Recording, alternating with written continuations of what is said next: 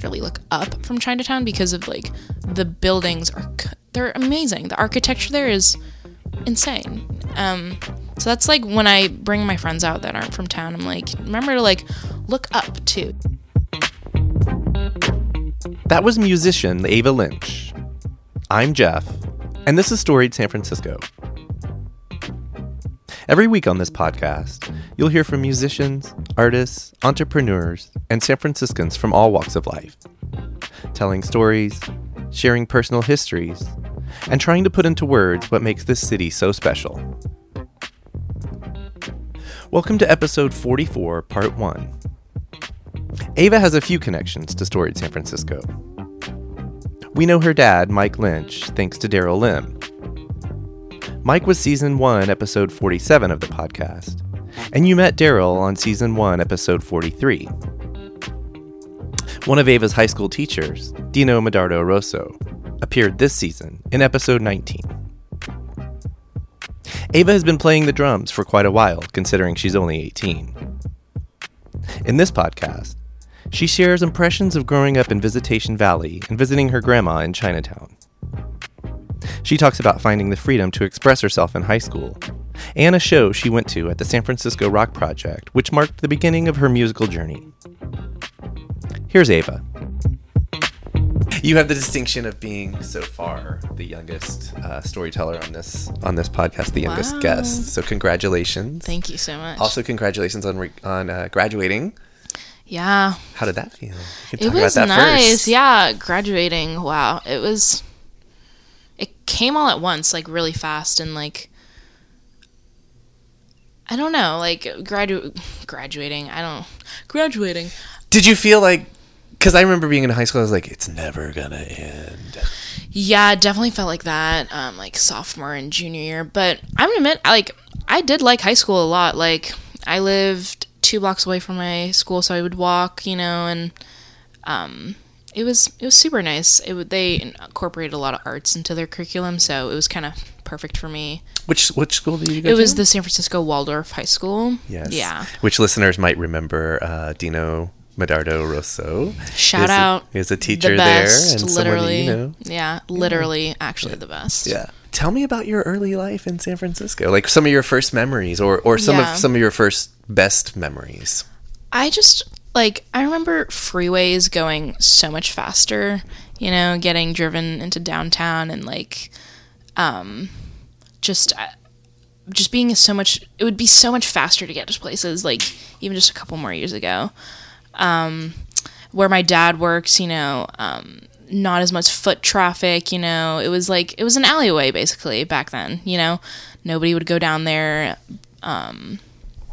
But the ballpark was already open. Yeah, it was already open. So there was some foot traffic in that, but other than that, no, not really. Yeah, growing up here. Did you grow up in this house? No, I didn't. I actually grew up in Visitation Valley, in that, not Excelsior, kind of near Excelsior, actually. Mm-hmm.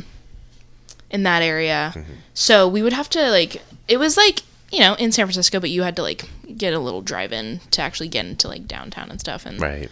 Yeah. Did you like the neighborhood? I did. I didn't really get to, explore much because it wasn't the safest neighborhood. Mm-hmm. Yeah, I went to preschool in Chinatown, so that was, the complete opposite from where I was, mm-hmm. and that was super funny. It was, kind of the sketchiest preschool because it was, in the heart of Chinatown, and, right. Just, people definitely didn't have their credentials, and that's, but it was, it was fun, growing up and, seeing, Chinatown. Mm-hmm. Yeah. Do you still have I know that your mom grew up? Yeah, my mom was born in Hong Kong, and then when she was 3, moved out here, so the 70s, and my grandmother still lives in the same apartment, paying her $600 rent for her giant, apartment, that she clearly doesn't keep up with, but Yeah. If you can't be if you're paying $600, you can't be bothered to keep your place up. I can only yeah. I tell people that and they're just like, "Are you joking?" Right. What? Well, she's been there, I'm guessing, since what? 70, literally 70. Yeah. Nice. Yeah. It's really cool. And she's still there now. Yeah, she is. Do you have other family in Chinatown? Or? Nope, she's the only one. I guess my mother's uncle, I don't know what he would be associated with me. He owned a jewelry store. Great uncle. Yeah. So my great uncle owned a jewelry store in Chinatown as well. So we had that. Yeah. Do you remember going there as a kid? Or? Yeah, I did. Just a lot of jade. I remember trying on jade, and like, he always had a distinct smell to him, you know.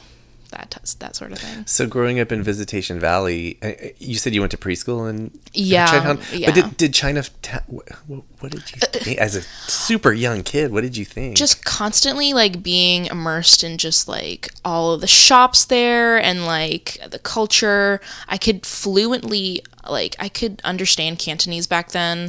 And, I wasn't fluent in to speak it, but I understood it completely because it was just surrounded by it the entire time. And looking at all the shops, we would walk down to this playground where like homeless people would hang out, but like the walk there, you know, we would look at all the shops and just being like in awe, you know, just complete awe. And I think like sometimes I feel like people forget to like literally look up from Chinatown because of like the buildings they're amazing. The architecture there is insane. So that's like when I bring my friends out that aren't from town, I'm like, remember to like look up too, you know. And I mean, even the street lights in Chinatown are amazing. The little lanterns and everything. Yeah Cool. So so you went to preschool there. Where did you go to, I guess, elementary school? Yeah, so I went to St. Anne's, which is a Catholic school, I believe on Funston, where that Andronicos is. You know that big pink build, like it's like a giant, it's that school. And that's where I learned discipline for like the first time. Like totally, like I had to wear the uniform every day, itchy wool sweater, you know. Mean, I mean not mean, but you know, just like one way of looking at things kind of mentality. Strict. Yeah, in other words, strict as hell.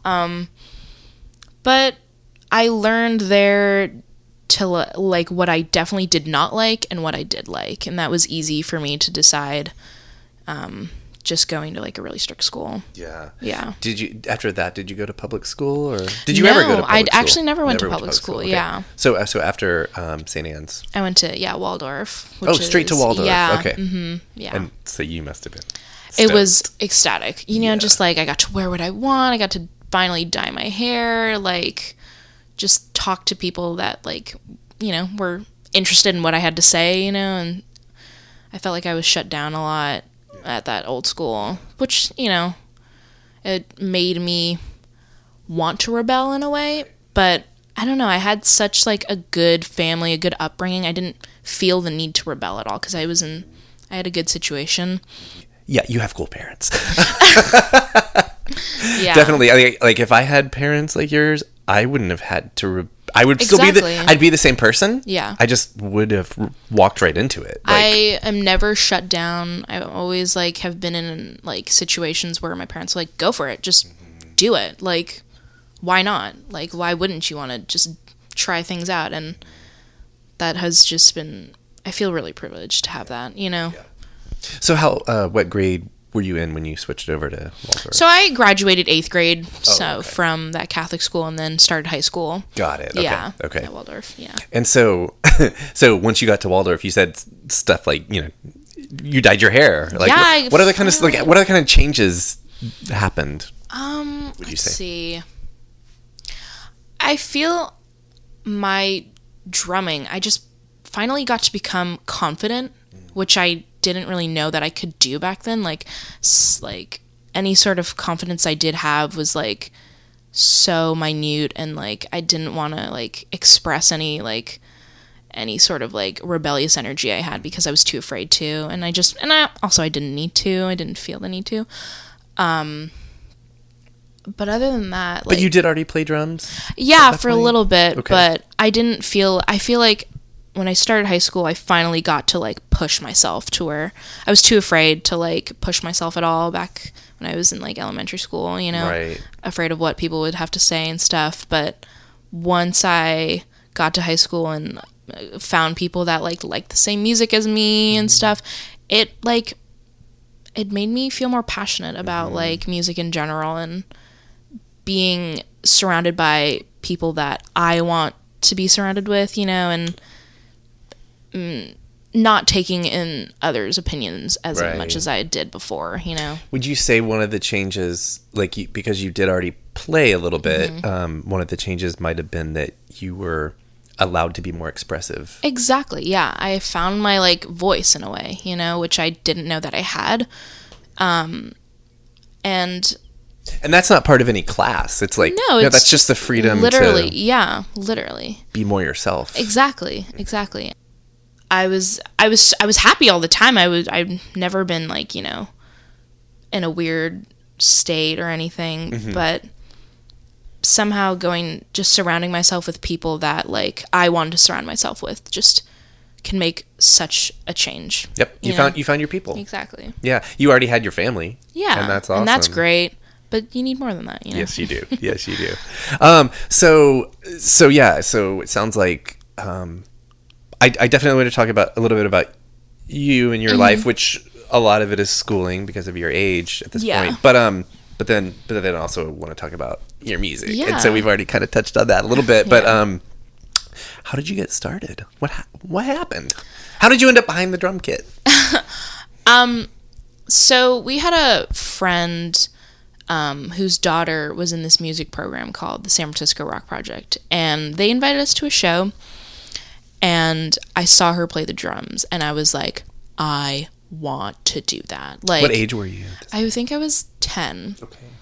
And like, it was so obvious that she demanded the stage, you know, like it was her, like she was in her world, and like, oh my God. And I was like, I want to do that. I want to have that confidence, you know? And then from there, I became a student at the San Francisco Rock Project, and that's where I learned to drum for the first time, and that was in 2010, I think. Wow. Yeah. Okay, you've been there for a while. Yeah. Nice.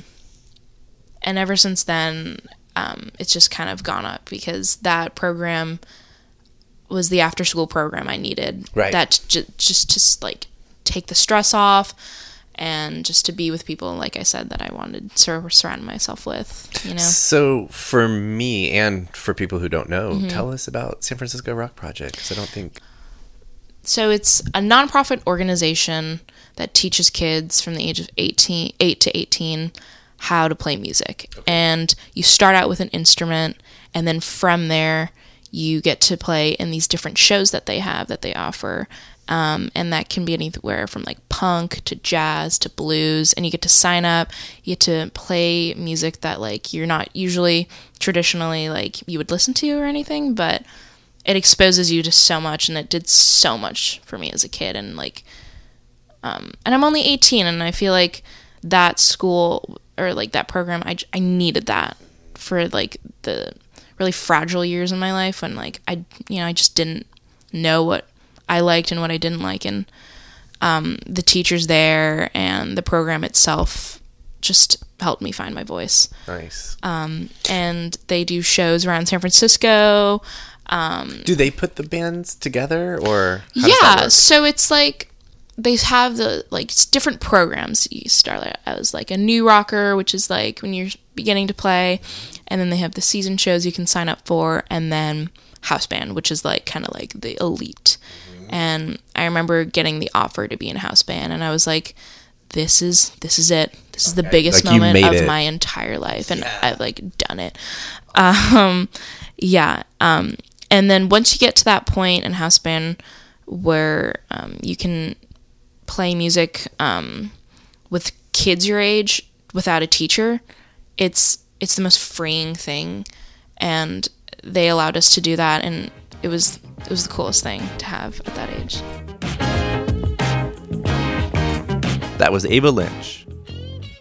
Join us Thursday when Ava will talk about the band she's in today. Music for the podcast is by Otis MacDonald. Film photography is by Michelle Kilfeather. You can find all our podcasts over on our website, storiedsf.com. While you're there, please help support what we do by going to our store page and choosing from several different pledge levels. You can follow us on Facebook, Twitter, and Instagram, and you can now subscribe to our podcast on YouTube. If you're listening on Apple Podcasts, do us a favor and rate and review the show, please. And if you have any feedback or potential guests for us, our email is storiedsf@gmail.com. Thanks for listening.